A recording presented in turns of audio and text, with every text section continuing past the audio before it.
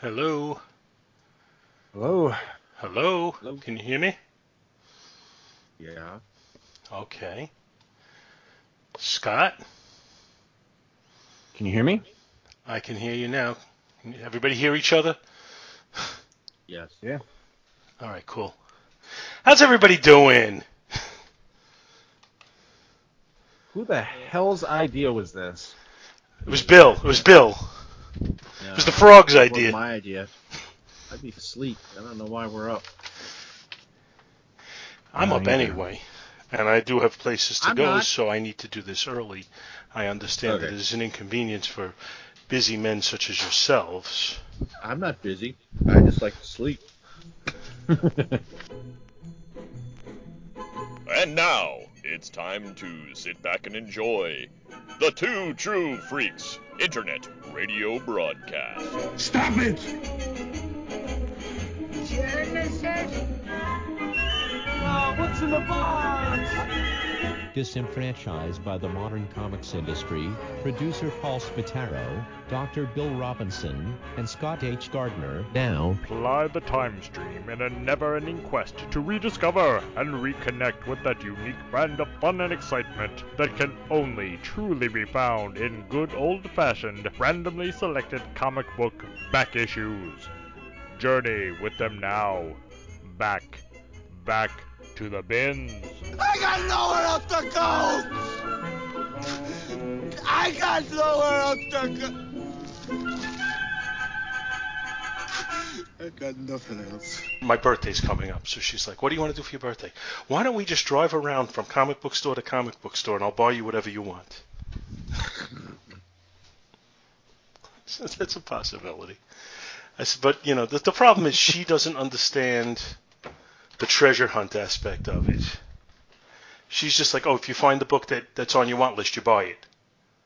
It's like, no, it doesn't work that way. You have to find it at a good price. Right. If it's not at a good price, you don't buy it.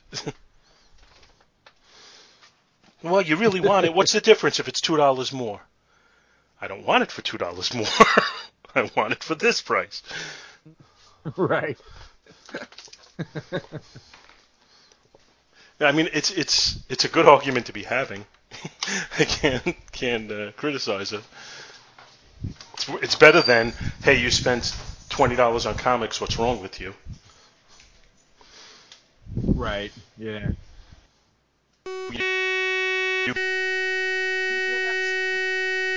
Be first. Look at Do you hear- Dickinson. What the is that sound? Do you hear that? What sound do you hear? I'm not sure. Hello? Hello? Can you hear me? It's a loud. It's like a loud bicycle horn or something. This weird beeping sound I keep hearing. Oh, I don't know what that is. It's like a digitization or something on Paul's end. Yeah.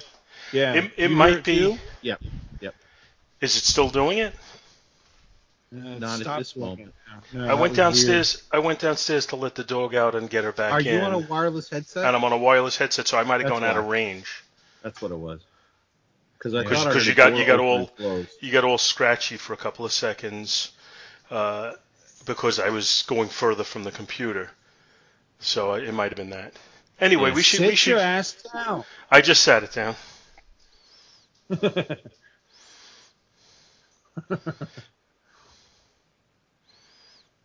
Yeah. What time are we good till? I mean, I'd like to try and do about. I mean, we're only gonna do one book. Maybe we'll do like an hour. Yeah, What do you I think? we could probably do that. It's fine with me. I'm thinking that's an episode. We do an hour. We'll do one book. You said you have some shit you wanted to talk about. Yeah. All right, so I think, well, the question is the filler good enough to do that first and then the book, or do you want to do the book and then just shoot the breeze after that? And Yeah, let's do your book first, because I mean you brought this for the last show and then we didn't get to it, so it's because you guys hated it. I didn't say that. You hated my book. You were sleeping. You were I'm so tired. Actually, that sounds like you played a recording of it.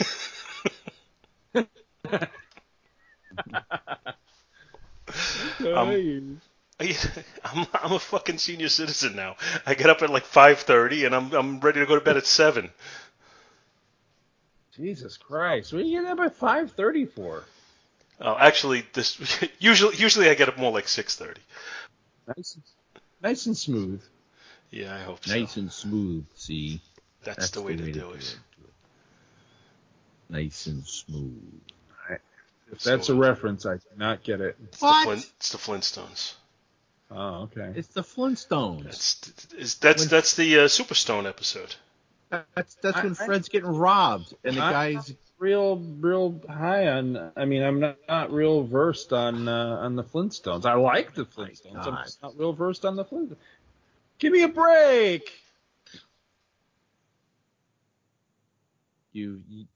I am so sad. You have just fallen in my eyes. I just didn't have a lot of access to the Flintstones as a Ute. It's like one of the most highly what's the word I'm looking for? Regarded cartoons in the world. I didn't. I mean, I hold it in high regard. I'm just saying I didn't have a lot of access to it as a kid. That's because you didn't have a good kid life. Well, that's because it was taking place. It was happening while you were back then. Whatever. Because you were born in the Stone Age. Oh, come on now. Come on. Yeah, Scott, you're old. Feeling it. I'm feeling it this morning with this 7 a.m. shit. Says the guy that's only, I'm only like 1 or 2 years. I know, right? Dick. I don't know. I don't have that much longer that I'm going to be looking up at 60. Say that again? I said I don't have that much longer that I'm going to keep looking up at 60. And that scares me. I'm going to arrive there before too long. God willing. Because I guess the alternative is worse. Don't worry, when you reach 60, your testicles will still be hanging down at 59. So. Well, wasn't that... I never saw the movie, but I remember somebody telling me about it in the movie Bad Grandpa. There's a scene where he's wearing shorts and his testicles are hanging so low that they're like coming out of one of the legs of his shorts.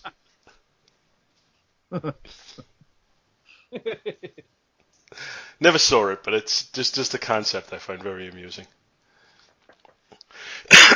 All right. Hello, everybody. Oh, see, you got to sorry. You got to interrupt.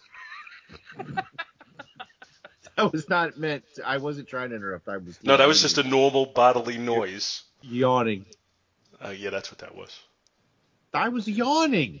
Just before we go on, I was hanging out with one of my friends a couple of weeks back, and he said to me, there were 3 rules that I follow ever since I turned 50. So since we are all over 50 now, I will share these with you. The first is never pass up a bathroom.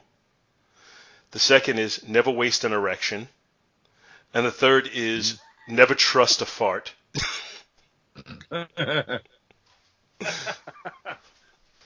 Hello, everybody, and welcome to Back to the Bins, a show in which I will keep getting interrupted every time I try to introduce it, so I'm going to just power my way through. I'm Paul Spataro, and that's Scott and Bill. Hey, guys. Hi. Hello. Hi. How you guys doing? Good. So just to let everybody know, because I do like to keep you informed of these things, we have just concluded yet another never will be aired episode of the Get Off My Lawn cast. We've been talking probably for close to an hour now, and it's been a non-stop bitch session, and you are welcome that we are not sharing it with you. So... Today we are going to look. Maybe we should think about. I know that other shows do this thing where they have what's it called? The Patreon. Yes.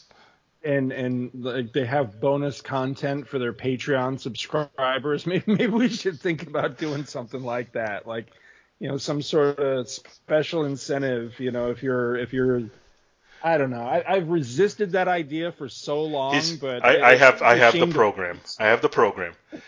The more you subscribe, as far as your Patreon donations go, the less you have to listen to us doing the Get Off My Lawn cast.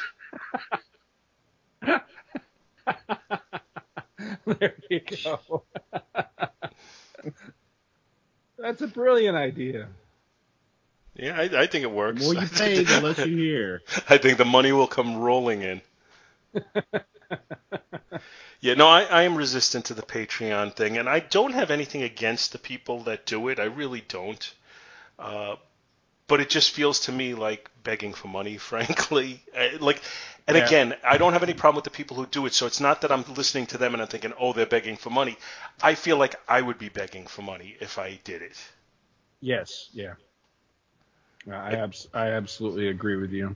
There are expenses that go with this, and there's, a lot of time and effort that's put into it. And if somebody feels that they need to do it that way, more power to them. I have no problem with it.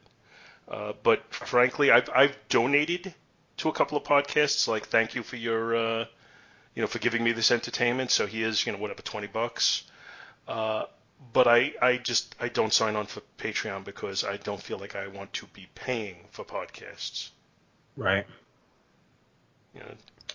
I give it out. I give it away for free. I want to accept it for free as well. That's my way of looking at it. Give it away, give it away, give it away now. I think, well, that's my way of paying it back. I shouldn't have to pay because I'm supplying it too. And the more they pay, the more I will sing. No, wait. Never mind. So anyway, again, just to be really clear, I have no problem with people who do Patreon. You do what you like. And I have no problem with people who want to pay to the Patreon and as a way of thanking the people. That's good too. Everybody have fun. But I think, from my perspective, as long as I'm doing the show, this will be a free show. If it ever got to the point where we're charging for it, then I'm going to say, thank you guys, I'm retiring. Right. No, I agree with you. We've had this, and by we I mean, the network have had this discussion many times, and despite all the, there's a lot of positives, there's a lot of upsides and everything, but I've always resisted that because to me it feels like it becomes a begathon, or at least that's how I feel. And again, as you said, nothing against the podcasts that do it, because a lot of times those other podcasts, they either really need it, in order to to literally keep the lights on, or the bonus content that they put out there is more than worth the money that, I won't say that they charge, but that they ask for, that they're seeking. And I don't know, it comes down to a personal decision, really. So yeah. So yeah, it's all good. Begathon, was that an unheard of transformer that was edited out? No, that was Begatron. Oh, Begatron. Oh, okay. Spare some Energon. Spare some Energon, please. I don't know why he's suddenly slightly English. I don't know. Yeah, I was wondering, but I've never been enough of a Transformers fan to know that wasn't accurate. They run on electricity, so would it be ohms for the poor? Okay, you know what? We are officially becoming I don't know what you're talking about. We're becoming the dad joke podcast. And you know what? If you subscribe to Patreon now, we'll edit these jokes out.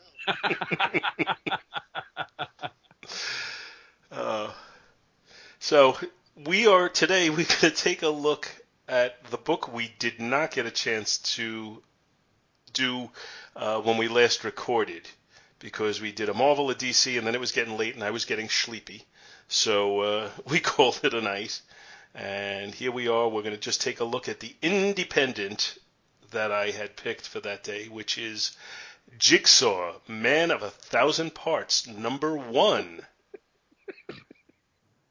So, according to Mike's Amazing World, the cover date on this is September of 1966, and it was on sale June 15th of 1966.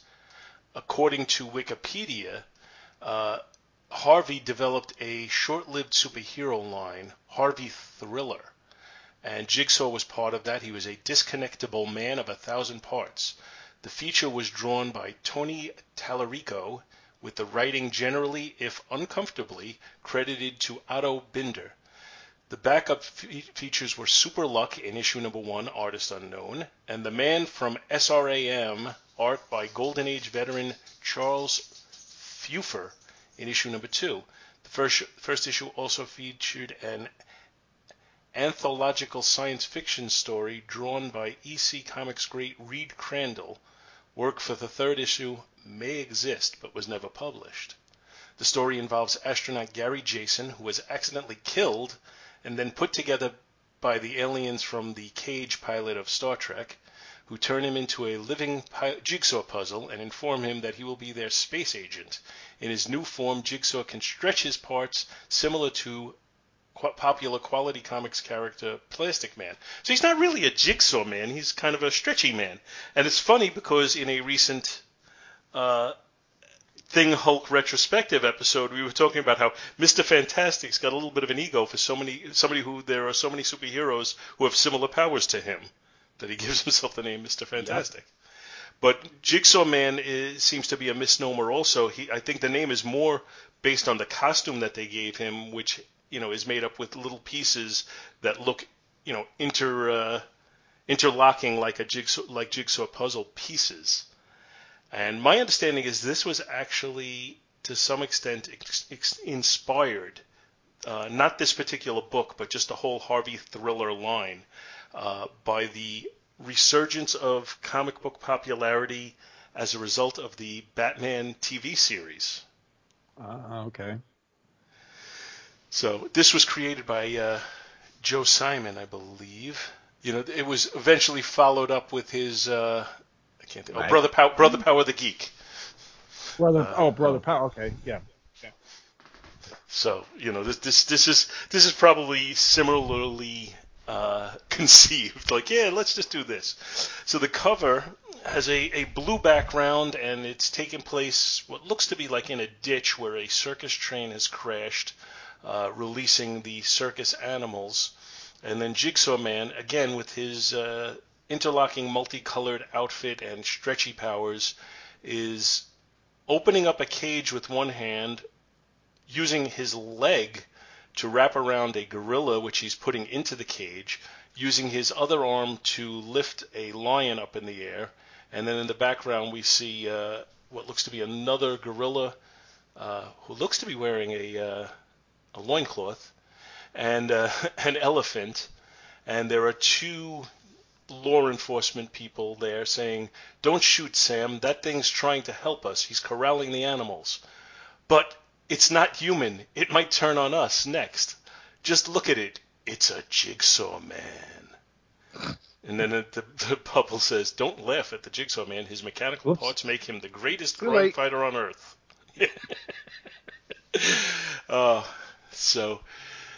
Now I read this a couple of weeks ago, because we were going to do it in the last show. The splash page is showing a similar scene from a different angle, basically showing the same image. And the narration says, "A bizarre hand of fate had cast Colonel Gary Jason ahead in space exploration 100 years.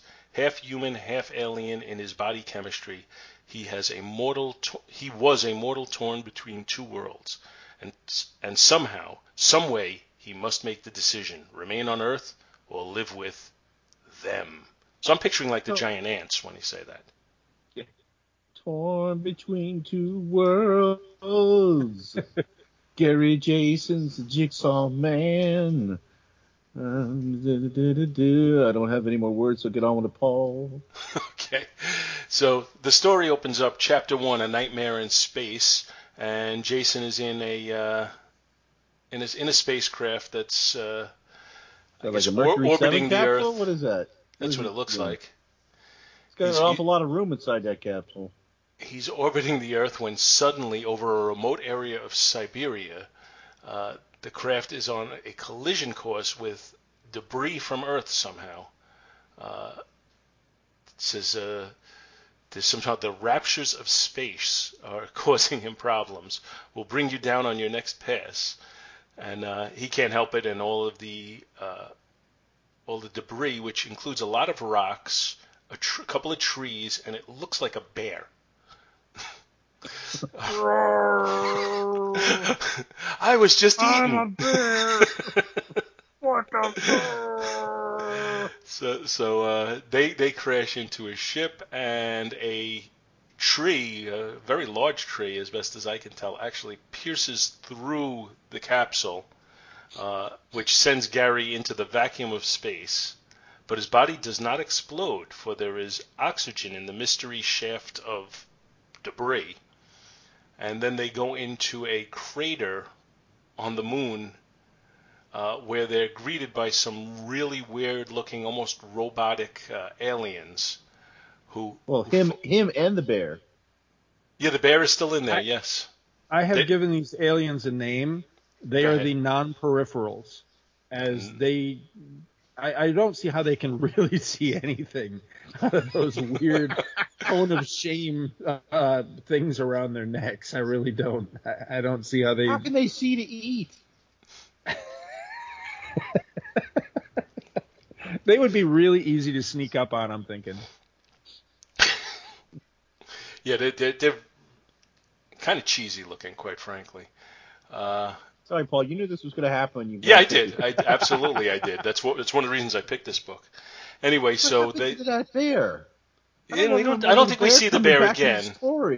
But you know what? If I were to continue this, Oh, if I were bear to continue get puzzle writing pieces this, too? that's what I would do. Oh my God, he's got bear pieces in him. Oh my That would be God. awesome. Yeah, Yeah. you know, he could be the bad guy. You know, like you have a Jigsaw action figure, you know, and then you get the bear could be the enemy. So it'd be like Bearsaw. yeah, like Buzzsaw. Stretch Armstrong, and then you had like the weird like Maybe that was creature their from the plan. Black Lagoon looking stretchy guy. So yeah, see, we could create a whole toy line with this guy. Oh, definitely. If this series went on and I was writing it, I would definitely have that bear rear its head again.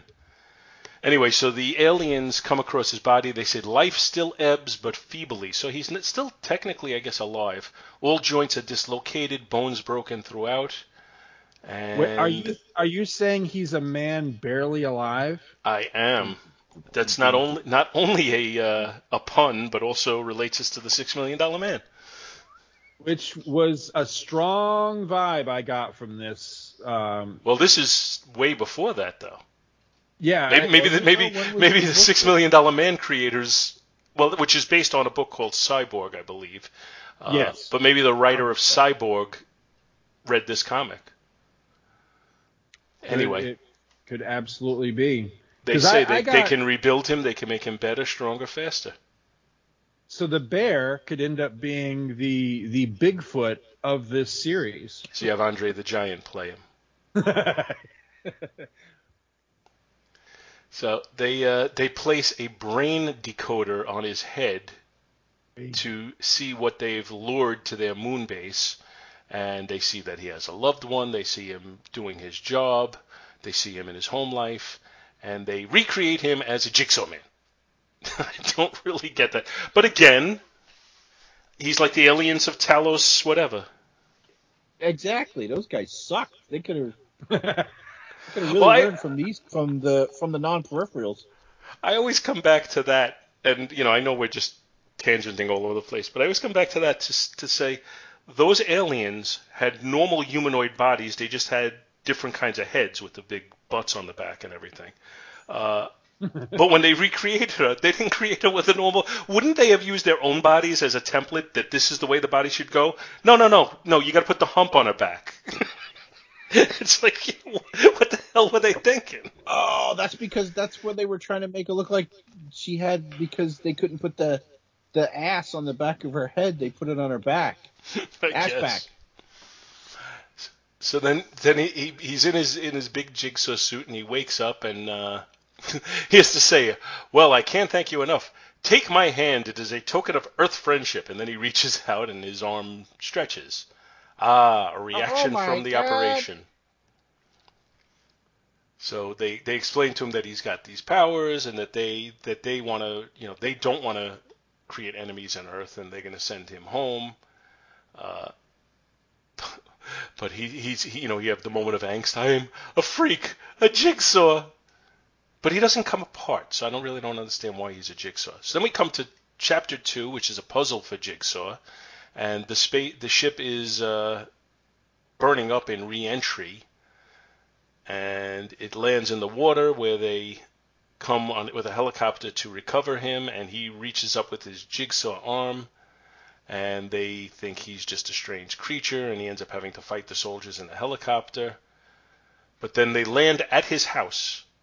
No reason to take him to NASA or something like that and figure out what's going on.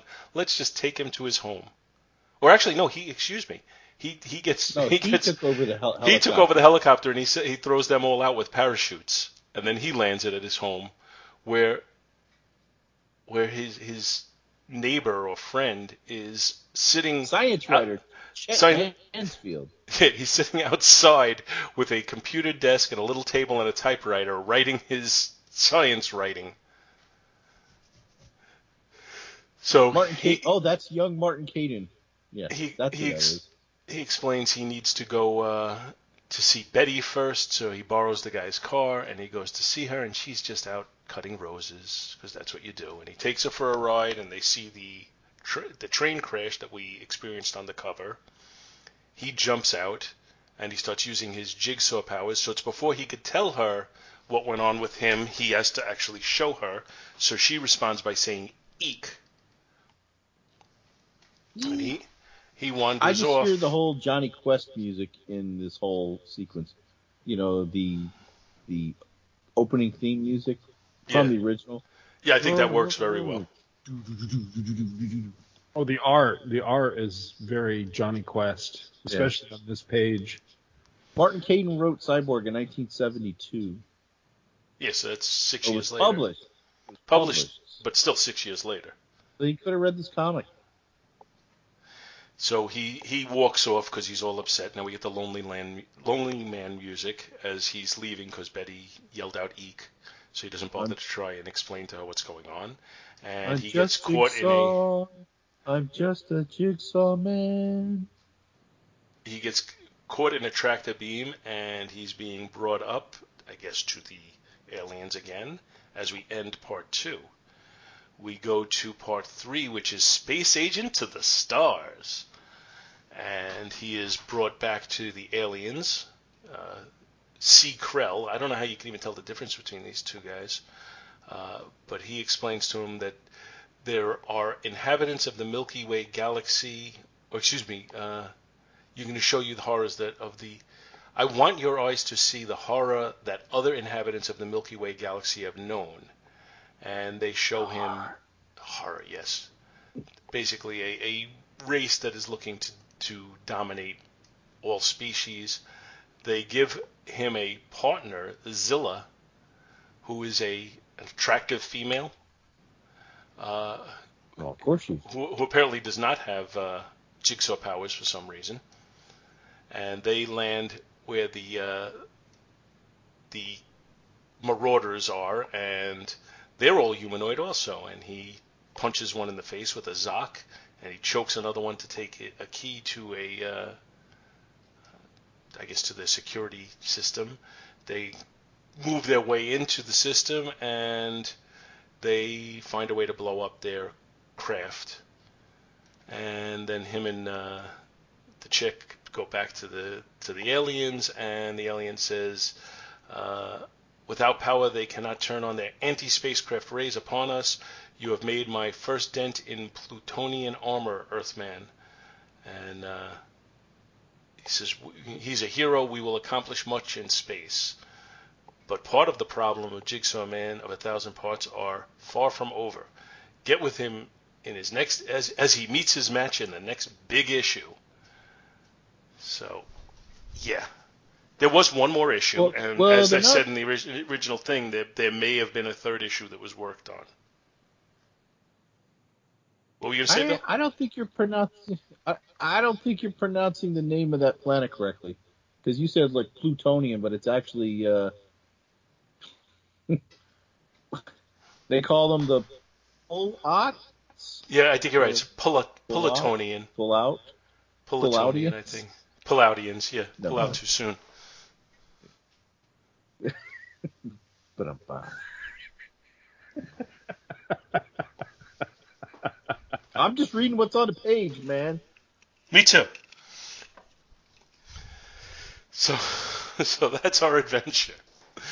Yeah, I mean, it's just, it seems to me like Stan Lee in the 60s decided, I'm going to try and mature comics up a bit. And you know what, let me give credit where it's due. Stan Lee, Jack Kirby, Steve Ditko, even Don Heck, I think they all had a hand in it. I think they all tried to bring comics up to a higher level. And DC Comics probably took about close to 10 years before they really started to adopt that as well. And then every upstart company that seemed to come along was producing comics that still would have been in line with what was coming out in the 50s, except, if you don't count like the Eerie books and all of that. But as far as superhero lines, they were all, very simplistic, very cookie cutter in their own way. And this seems to fall right in line with that. I don't think you had an upstart company that truly tried to embrace that until Atlas tried it, and Atlas, I don't think, had a really good marketing plan. I don't think it had a good business plan, and I think that's why it failed. But Atlas at least tried. Right. So, that's the way I see these. Have you read any of this other one called The Piranha? Did that ever actually come out? I mean, because it did. I've never seen it. I actually tracked down this Thrillerama number 2, whatever his first appearance is. I didn't read it yet, but I did track it down and kind of thumb through it because I was intrigued by the fact that they call him. He had some billing here. What was it? Deadliest creature in all the world. I'm like, okay. So I wanted to just kind of check him out a little bit, and it's pretty ridiculous.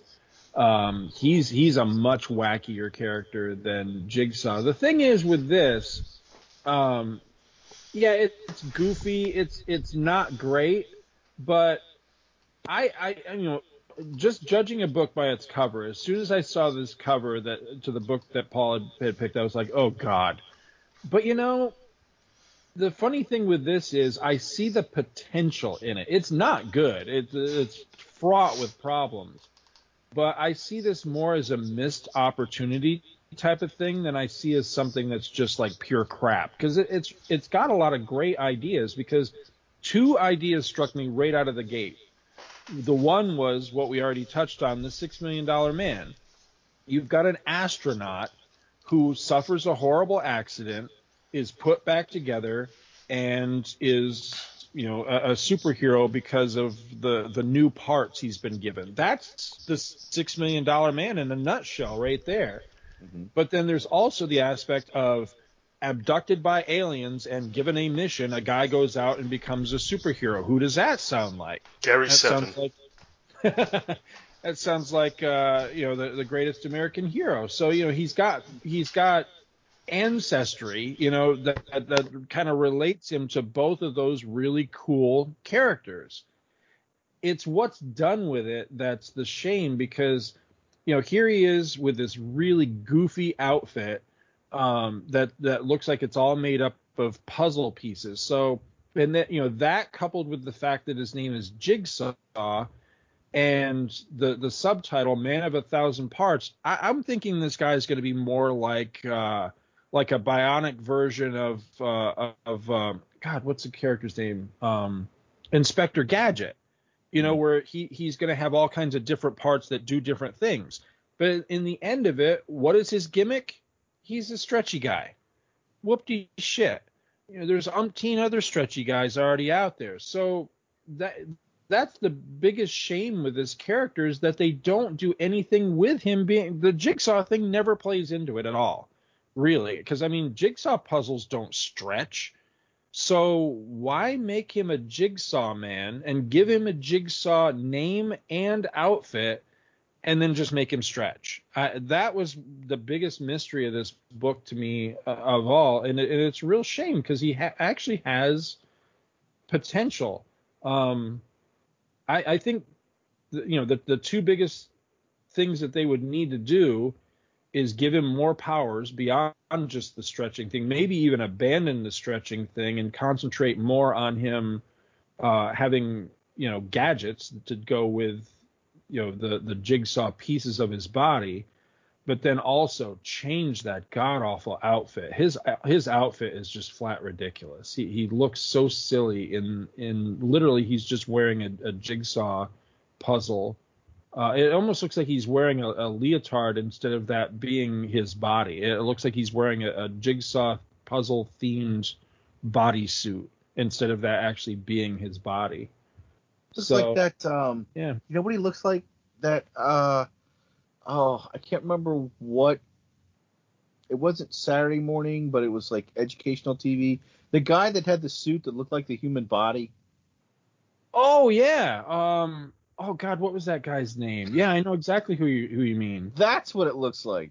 Yeah, what was that guy's name? I don't know, but it was creepy. Yeah, I know exactly what you're talking about. I can't think of his name. But I don't even remember if it was. Was it on like? Was it on the? It wasn't on the Electric Company, was it? No, I think it was later than that. I think it was. I just don't remember what show it was. Was he called Mr. Body? Maybe. I know exactly what you're talking about. I have no memory at all of that. You have no memory. Well, it might have been out of like it was just at the edges of our cartoon. I think. I might have been in my 20s. Yeah, I think it would have been past. See, now it's gonna bug me all day what that guy was called. See if I can find something. Slim Goodbody. Slim Goodbody. That was his name. Never. What was it on? Hang on, I'm trying to look it up here. Oh God, that's a scary. You got to look that up, Paul. Hang on, I'm trying to look it up. 1979. Each costume cost $4,000. Yeah. Oh, by 1979, I was well into high school. So it was a character. Was it? What? See, I'm thinking I saw it on a show, but maybe it was a show or like. So Slim Goodbody, also known as Mr. Goodbody, is a fictional character created and performed by John Bernstein. So Bernstein created the character in 1975. He performs wearing a sometimes white, sometimes peach-colored unitard with various tissues, organs, and organ systems painted in biologically accurate locations and sizes. Each costume costs $4,000. Captain Kangaroo. He grew up in Mineola, New York. That's about 10, 15 minutes from me. Slim Goodbody eventually received his own television series in 1980, Inside Story. That's what it was, on PBS. I think I saw him on Captain Kangaroo, I think, because I used to watch that. Yeah. Well, it says he made all kinds of guest appearances on, what was it, like the Today Show or something? Yeah, Good Morning. Yeah, Today Show and Good Morning America, Nickelodeon. So yeah, he was in a commercial in 2014. Slim Goodbody appeared in a Radio Shack commercial advertisement. Huh. Yeah, I definitely remember during this. the Super Bowl. Couldn't remember his name. Yeah, Slim Goodbody. Sure enough. I feel like such a loser pulling that out of my head. I'm thinking you're a loser. Yeah. What we're talking about. Well, I'm glad somebody knew that I wasn't crazy. Man, look at that hair too.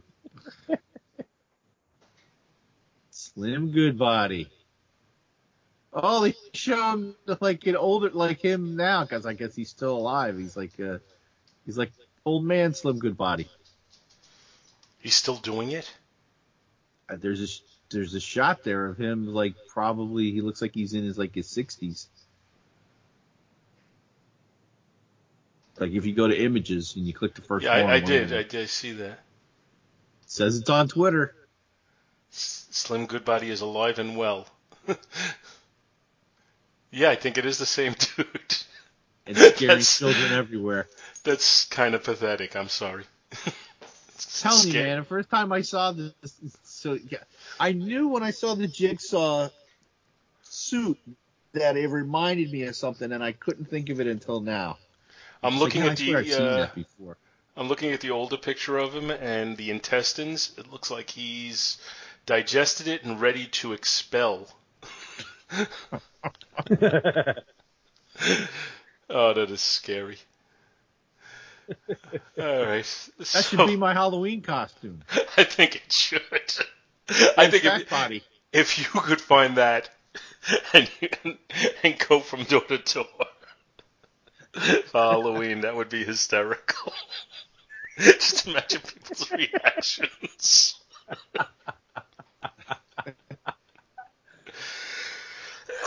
I would frankly be shocked if anyone opened their door. You know, some of the costumes, going to different like conventions and seeing people cosplay. Some of my favorite cosplays are when people take two different properties and mash them together. I would love to see a mashup of Slim Goodbody and Slim Whitman. I think that would be absolutely. So you just put on that outfit and yodel? Right. With the mustache and everything, yeah. And like a cowboy hat. So I'll tell you what, if somebody wants to get a suit for me, I'll do it. Slim Whitbody, there you go. Slim Whitbody. Oh wait, I could be Bill Dewbody, and I could have like all the ravages of diabetes, and I'll have all these messed up organs, and teeny tiny little veins because I'm having headaches because of caffeine, and I'll have clogged arteries and Bill Dewbody. Bill Dewbody. That's great. There's a character for Mark Hollenbach to draw. Bill Dewbody. Or Chris can just Photoshop it. I'm sure Chris could take that photo of older Slim Goodbody and Photoshop your face onto it real easy. So let's rate Jigsaw. Let's get back to Jigsaw. Let's rate it. So the cover, again, I think it's kind of typical for the upstart superhero line books of the era. But it's nothing special. It doesn't really... I mean, it does tell you what you're going to see inside. So I give it credit for that. And if I was between 8 and 10, I think that would appeal to me. I think older than that, you're starting to get a little bit more discerning, and it's probably not going to be your cup of tea. But I think it's going to appeal to the audience they were trying to appeal to for exactly that reason. So I'm going to say a C because it accomplishes what I think they're trying to accomplish. The interior art is... I hate that I feel like I overuse this word, but it's just kind of pedestrian. It's just, it tells the story, but it doesn't really do a hell of a lot more than that. There's nothing really dynamic about it. The character models are... The character models of the non-regular humans are kind of uninspired, and the regular humans are, they're nothing special either. They just kind of look very generic. So I'm going to say a C- on the interior art because I think it could use a lot of improvement. And the story, it's dopey, and I don't think it's in any way special, but I think you've kind of convinced me, Scott, when you talk about it having the germ of an idea that could be good, that there's some things in there that could make it fun. I'm going to bump it up slightly because of that. I think I would have given it a C, but I'm going to give it a C+ because there are good ideas somewhere contained in there. And overall, I'll just give the book a C. Okay. I got some adjectives for you for pedestrian if you'd like them. Dull, plodding, boring, tedious, monotonous, uneventful, unremarkable, tiresome, wearisome, uninspired, uncreative, unimaginative, unexciting, uninteresting, lifeless, dry, unvarying, unvaried, repetitive, routine, commonplace, average, workaday, ordinary, everyday, unoriginal, derivative, mediocre, run-of-the-mill, flat, prosaic, matter of fact, turgid, stodgy, mundane, humdrum, okay, so-so, bog standard, vanilla, plain vanilla, All right, nothing to Bill. write home about. Bill. What? This is what I'm going to cut out if they give money to us through Patreon.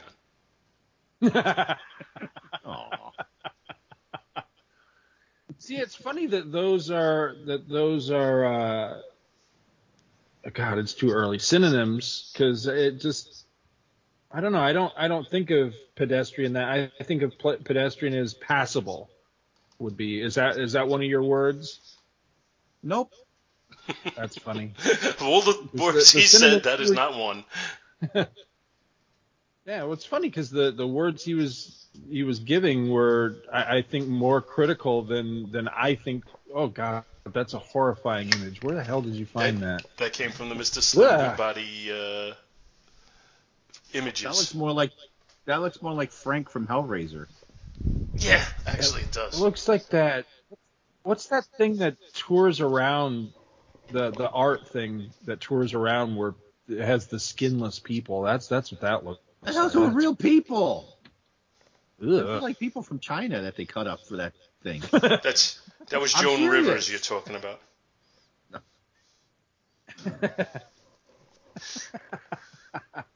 All right, I'm gonna go ahead and grade this one. Cover, yeah, it is uninspiring. It's very. Would you say pedestrian? Yeah, it is. It's pedestrian. What's funny is on a quick glance, that cage at the bottom of the page that looks like he's trying to put the gorilla into actually looks like a shopping cart to me, just on a quick glance. It's funny. But yeah, I think it's his ridiculous outfit. It's the way he's stretching out, and he looks like a Stretch Armstrong to me. And it's the art style that all comes together. I had to look it up because I thought that this might be a comic inspired by a cartoon, because it looks, Bill mentioned Johnny Quest. It looks very Johnny Quest to me. And I'm sorry, Johnny Quest never appealed to me at all as a kid, even now. It has, you talk about pedestrian. I always thought that was a very pedestrian looking cartoon. And it just had a very bland art style and everything. And that's kind of what this is. It's passable, but it's bland. It just doesn't really call out to me at all. And as I say, looking at this cover, I'd never seen this before. So looking at this cover to see what book Paul had picked, I just looked at it and said, oh God.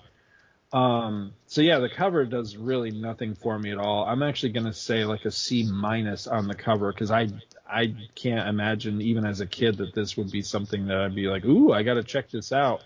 And I don't think you do yourself any favors in your debut issue when on the cover you tell your audience not to laugh at your creation. That you're drawing attention to the fact that what you've drawn is ridiculous, because that's the first thing it says. Don't laugh at the Jigsaw Man. Well, yeah, I am, because he looks ridiculous.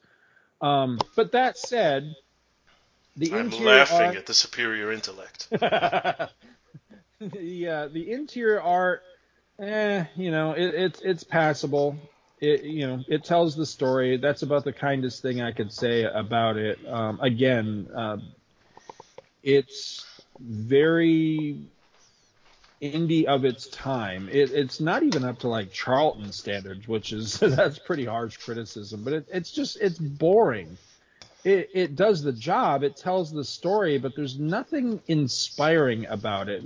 I don't see a single page or panel where I'm like, oh, that's cool, or that's exciting, or what a great angle, or there's nothing. It's so blah. So yeah, The interior art, again, I think I'm going to go a C minus, and that's probably being generous because it just doesn't do anything. It just tells the story very blandly. Where this has the potential, though, is the story. Now, the story as it's told is silly. And in light of later things like the $6 Million Man and like Greatest American Hero and some other things it reminded me of, it seems now derivative, but it's not. I mean, it came before all of those things. So what it really is it's a bag of missed opportunities because there's a lot of ingredients here that could have come together to be something really cool because other creators would take these same ideas and do really interesting things with them. So it has a lot of potential. So that's why I'll give it a slightly higher grade on the story. But the story as told is, it's pretty silly. So I'm going to say, I'll say a C plus on the story just for the potential it has, not necessarily the story it really tells. Because the story it really tells is, it's pretty standard fare, really. So an overall grade for the book, I'll be very generous and say a middle of the road C, but it's probably lower down than that, honestly. But I was just struck by the fact that it wasn't pure crap like most of the stuff that Paul makes me review when he brings an indie to the book, or to the show, I should say. So there you go. See, it's a C book. But That it was makes my fun. heart sing that you think so highly of them. This is insane. So I'm going to point out something on the cover that I think is a nice touch, and it tries to continue the art. What I'm saying further in the book, but doesn't succeed, but tries to. So you notice that on his body, the parts that there's like tendons, there's yellow tendons. Yeah. On those parts do seem to interlock, and then when they stretch apart and separate, there's the tendons, and I believe that's mentioned in the story about his tendons. So that's interesting that they show that on the cover. They do try to maintain that further through the art in the book, but not to the detail that they do it here. Because here it's like they took a lot of time to show this interlocking with the parts, because you can see it on the leg that's wrapped around the gorilla, especially the one that comes to us there. You can see where those parts mesh, and then there's this, Laffy Taffy in between each section. I'm not sure why there's either a man in a gorilla suit with a club or a gorilla with a loincloth with a club beating an elephant in the background. Yeah, I mentioned that. I mentioned that also. I just couldn't figure out what that is. Yeah, and the police seems to have no compunction with that going on over there. No, look at that other guy. Closer to the. Holy crap! Look at that guy.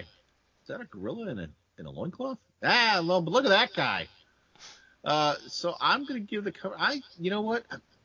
I think I'm gonna give the cover a B, just because of the nice little art touch, the gorilla with the club.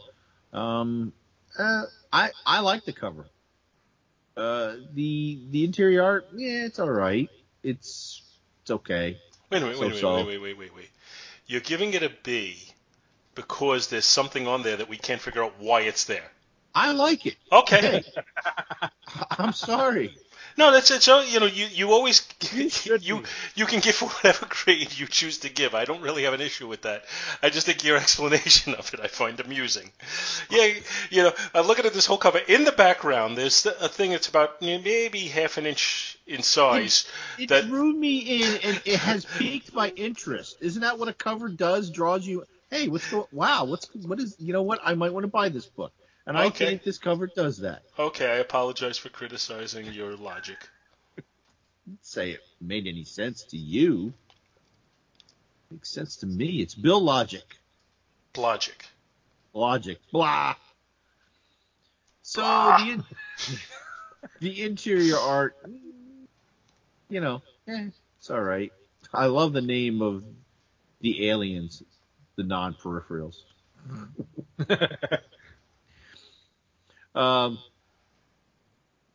The interior art, I'll give it I'll just give it a C. And the story, I will give that also for its, it's for the shape of things to come that maybe could have come from the story or stories like it. I will give the story a C plus to a B minus. So look at that. It's a C plus book. Almost a B minus. If you say so. All right. So that's the only book we have to cover today. Oh wait, we're not covering Super Luck? No. America's Secret Comic Agent? You're welcome to describe that to whatever extent you feel like, if you really want. Or that other goofy story at the end? About the aliens selling each other stuff. They're not aliens, but then the guy's wife is an alien. Oh, shocker. Yeah, all right, so now you've described them. Yeah. Who's the artist on that second story? Do we know? The second or the last story? The last story. I don't know. It looks familiar. I thought Super Luck was an advertisement, but no, I guess you're right. I guess it is a story. I skipped right over it. I thought it was an ad. I think that the third story is Reed Crandall, who's like an EC Comics guy. Yeah, it has a real EC feel to it. That's why I was wondering. Yeah, it looked slightly familiar. Yeah, it's okay. It's all right. Yeah, I think that's as good as we can say about it. So, we calling it, or did you have anything else you wanted to discuss? How are we doing on time? I think we have long enough to have a show, but if you want to say something, feel free. That's all right. I'll save it for another episode. Okay. Aww. Wait. All right. So then it gives me a chance to have breakfast this morning before I got to start running wait, around. I was going to say something. Go ahead, say something. Where you guys going? What were you going to do? Real quick, I watched the first 2 episodes of Swamp Thing. I know it's been out on the DC app, but I didn't have the DC app, so I didn't watch it on the DC app. So it's been on CW. I know, Scott, you said you watched the first episode and you couldn't really get into it. I watched it. It's okay.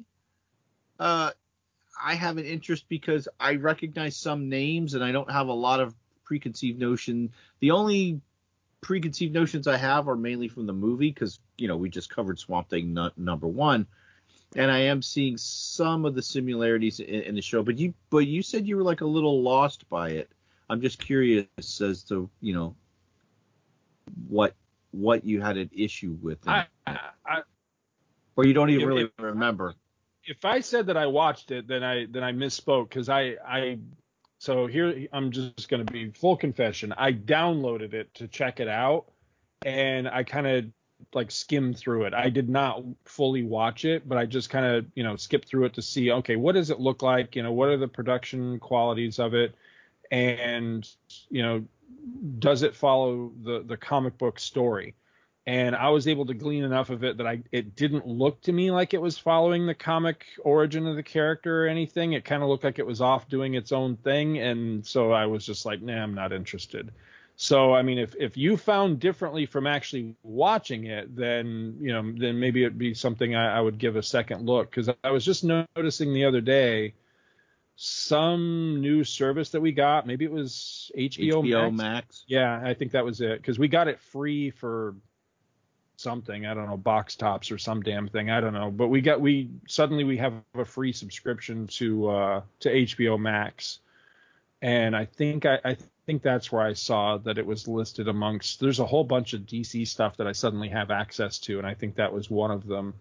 So, like I say, if you found a different, had a different experience, then maybe I'll go back and take a longer look at it. But just on a glance, because somebody I want to say it was Chris Honeywell, but I forget. But somebody had recommended it to me, like, hey, you need to check this out. And so I thought, okay, I'll check it out. And I checked it out enough to be like, I don't think I want to watch that. But full confession, up until Stargirl, I've been pretty dismissive of pretty much anything DC's been doing in their live action stuff, because I don't like their take. I don't like what they're doing. Everything's the Dark Knight model. Everything's got to be dark. Everything's got to be twisted and just I just don't like that. I think of DC as the light side, and so to see so many of their things given this real dark take, it's off-putting to me. But Swamp Thing, I mean, kind of lends itself to that. I was to say, yeah, that's you can't. Yeah, well, it is a little dark. There's the character Madame Xanadu is in there. Oh wow. Yeah, she's kind of featured in passing in the first episode, but she pops up more in the second. Like there's some name dropping that I figure, like some I recognize, and others, you having read the books would probably pick up more on. So right. Not that you're a moron. Now I do know that it was I believe it was only one season, and I think it's because of the expense of the episodes. Because it's a lot of it's in a swamp, and obviously I doubt it's on location, but if it's not, it's a huge freaking. They really recreate a swamp to a lot of detail. Filmed on location in the swamp. In the swamp. So now there's a lot of things edited out because, well, you can see where there's F-bombs and stuff, but you got to remember this was originally on a streaming service, so they've had to kind of clean it up, and you can see where some gore or scenes are potentially kind of edited over so that things don't happen. Now, like I said, or at least I believe I said, there's only one season, so I don't know if it ends on a cliffhanger or what. But you don't even see Swamp Thing until the end of the first episode, so there's a little bit buildup of tension. His origin is slightly different, but it is Alec Holland. And there's in second episode, there's a pretty interesting scene of where he's coming to grips with what he is, and he's tearing at his body, and he's like ripping out chunks of his body, and then it's starting to grow back as soon as he does it. So it was, you might want to give it a second look. Now pay attention this time. Yes, sir. So that's all I wanted to say. Okay. All right. Yeah, maybe I will. Maybe I'll go give it another look. I have been watching some DC. I've been watching, and I mean it's been slow. It's it's one of these catch as catch can. And a lot of times I'll watch it like when I'm having breakfast or a lunch or something like that, when I can get control of the television. I've been watching Young Justice, and I know I watched the entire first season before, but I had real spotty memories of it. And I was aware that it got a second season at some point. I don't think I ever watched any of the second season, but it's actually gotten 3 seasons, because after the second season, whatever it was on, I think it was on like Cartoon Network or something, it went away from that, and then quite a ways later, it ended up getting picked up by somebody else that gave it a third season. And I've heard really good things. And I always wanted to go back and watch the second season. So I just decided to, start all over again and go back and watch it from the very beginning. And I'm struck by what a good show it is. It's really good. It's a really good representation of the DC universe, because while it is focused on the Young Justice team, in the core of that team, being the young heroes, it's kind of Teen Titans, really, like the later Teen Titans with Jeff Johns. It does pull in and use a lot of other characters from the DC universe. So it has kind of a Justice League Unlimited feel to it as well. And I've been digging it. It's good stuff. So That's kind of what I've been watching lately as far as anything superhero-y or comic book related. Oh, so if you didn't know, the girl that's in Swamp Thing, I was like, wow, she really looks familiar. She is the actress that played Sophia Falcone in Gotham. And I don't think you've watched Gotham. No. Which, after the first into the middle of the second season, I think it really gets better. And I know you have issues with it, but I enjoyed all of Gotham. So. Well, my only issue with it, honestly, is the timeline. I don't understand how all of Gotham could be riddled with all of the same villains that Batman would eventually face before Batman even makes the scene, because then by the time Batman comes along, he's going to be beating on elderly people. That just doesn't seem... I don't know, it's bizarre to me. Can explain it away with multiverse. I started watching it when it first came on, and I watched, I think, 2 or 3 seasons. But what Scott says is a big reason for it, but there were other things about it that just made me lose interest in it. It just felt like, it felt like it was meandering at times, quite frankly. Like it's like, just get to it already. I don't know. I have a big problem. I've got a big problem with the Smallville model, which seems like that's what shows like Gotham are doing, is the Smallville model, which is with Smallville, I had the distinct impression that it was that they looked at Superman as silly, that they wanted to do Superman, but they didn't want to silly it up with the costume and calling him Superman or Superboy.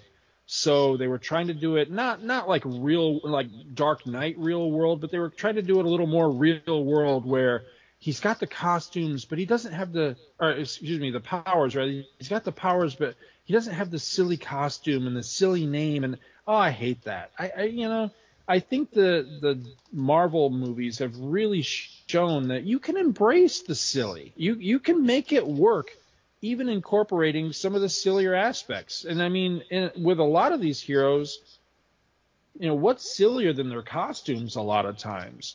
But you can make that stuff work. And sometimes the silly will actually work in your favor if you play it the right way.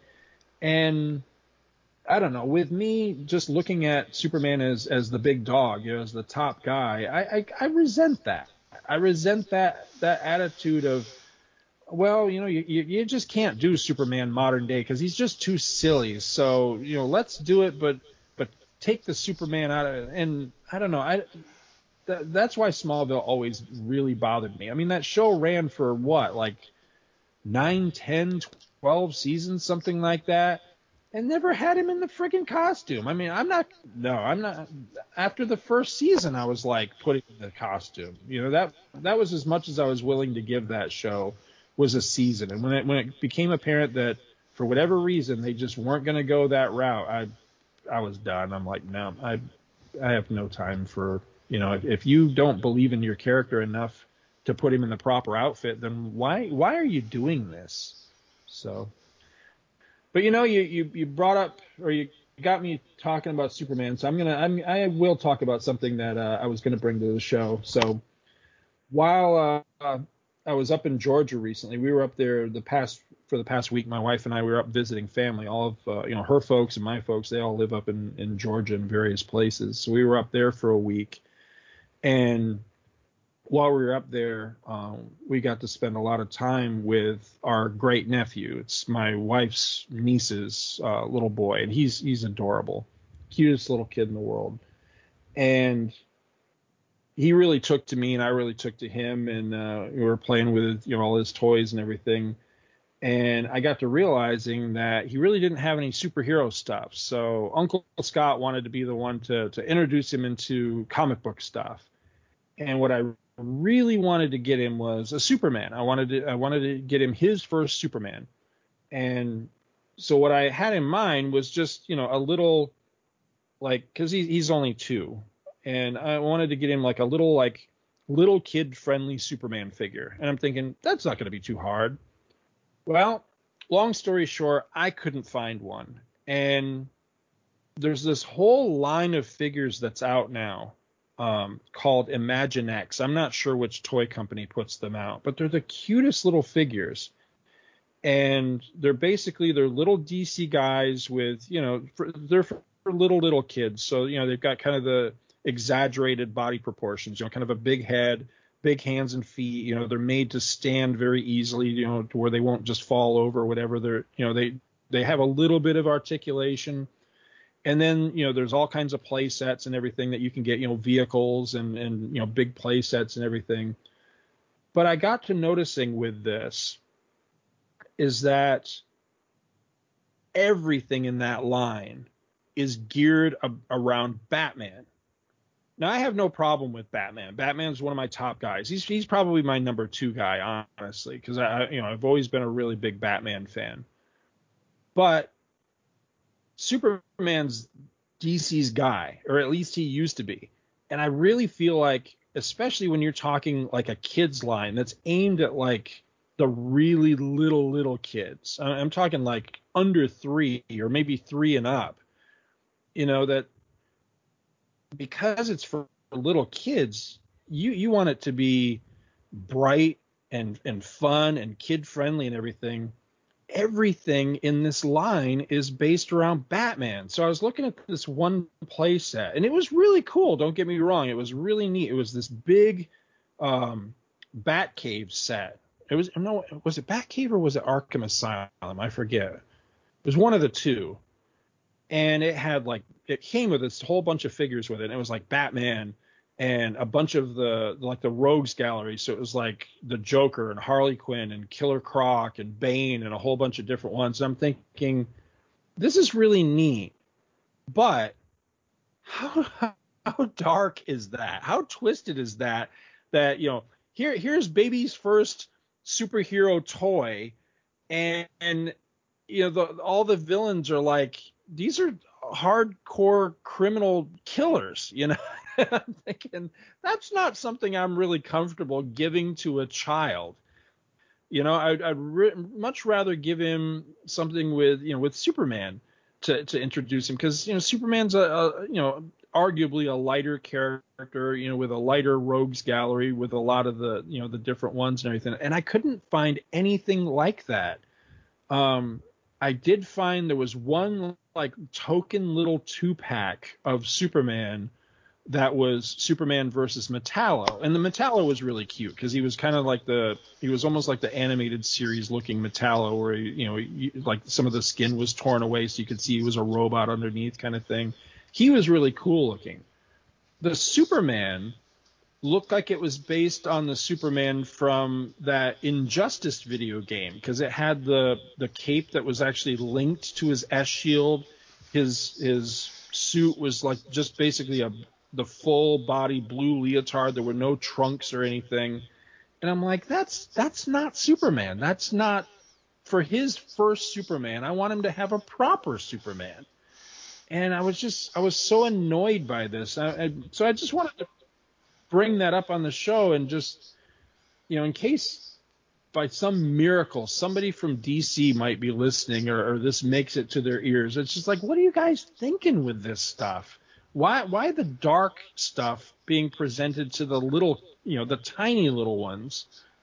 Lighten that up. Put some Superman out there. Put some of the lighter characters out there. I understand that for whatever reason, Batman is the character that DC's really pushing these days. I guess he must be their big cash cow right now.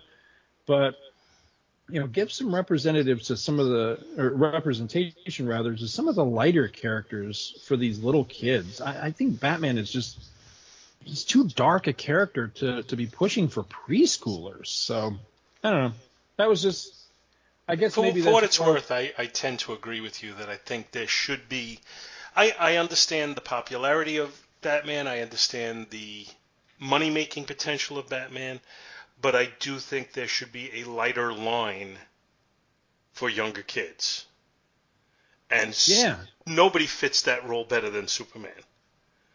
And I mean, Superman, if we want to start like debating the world, because that's what we're going to do, because we're going to totally agree with each other, I think he can fit all ages. I don't think there's ever a point where you should outgrow Superman. But if you're looking to set out a toy line for 2-year-olds, there's no one better to be your flagship character. I mean, it's that simple. Absolutely. And for Marvel, it should be Absolutely. Captain America for that. The ones who are looked at as being corny now by people who don't have souls. Well, I ended up getting him because there is an equivalent Marvel line, and I'm sorry I couldn't tell you what the name of it was. I didn't catch the name of it. Who's the guy they have out there for 2-year-olds? The Punisher? They actually, I mean, they in their line they have quite a few characters. They had Spider-Man, Captain America, the Hulk, and I actually did see a Black Panther that was really cool looking. And again, they're the same thing. They're for little kids, so big head, big hands and feet, made to be easily gripped and posed and that sort of thing.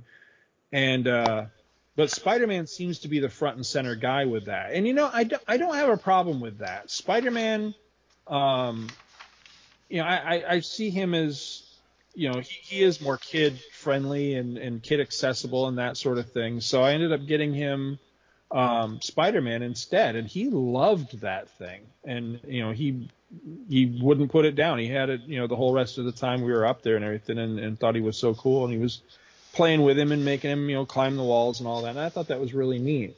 And I just wish I could have given him that thrill from a DC character as well, but I don't know, I just think Batman's the wrong thing. But I don't know, that always goes back to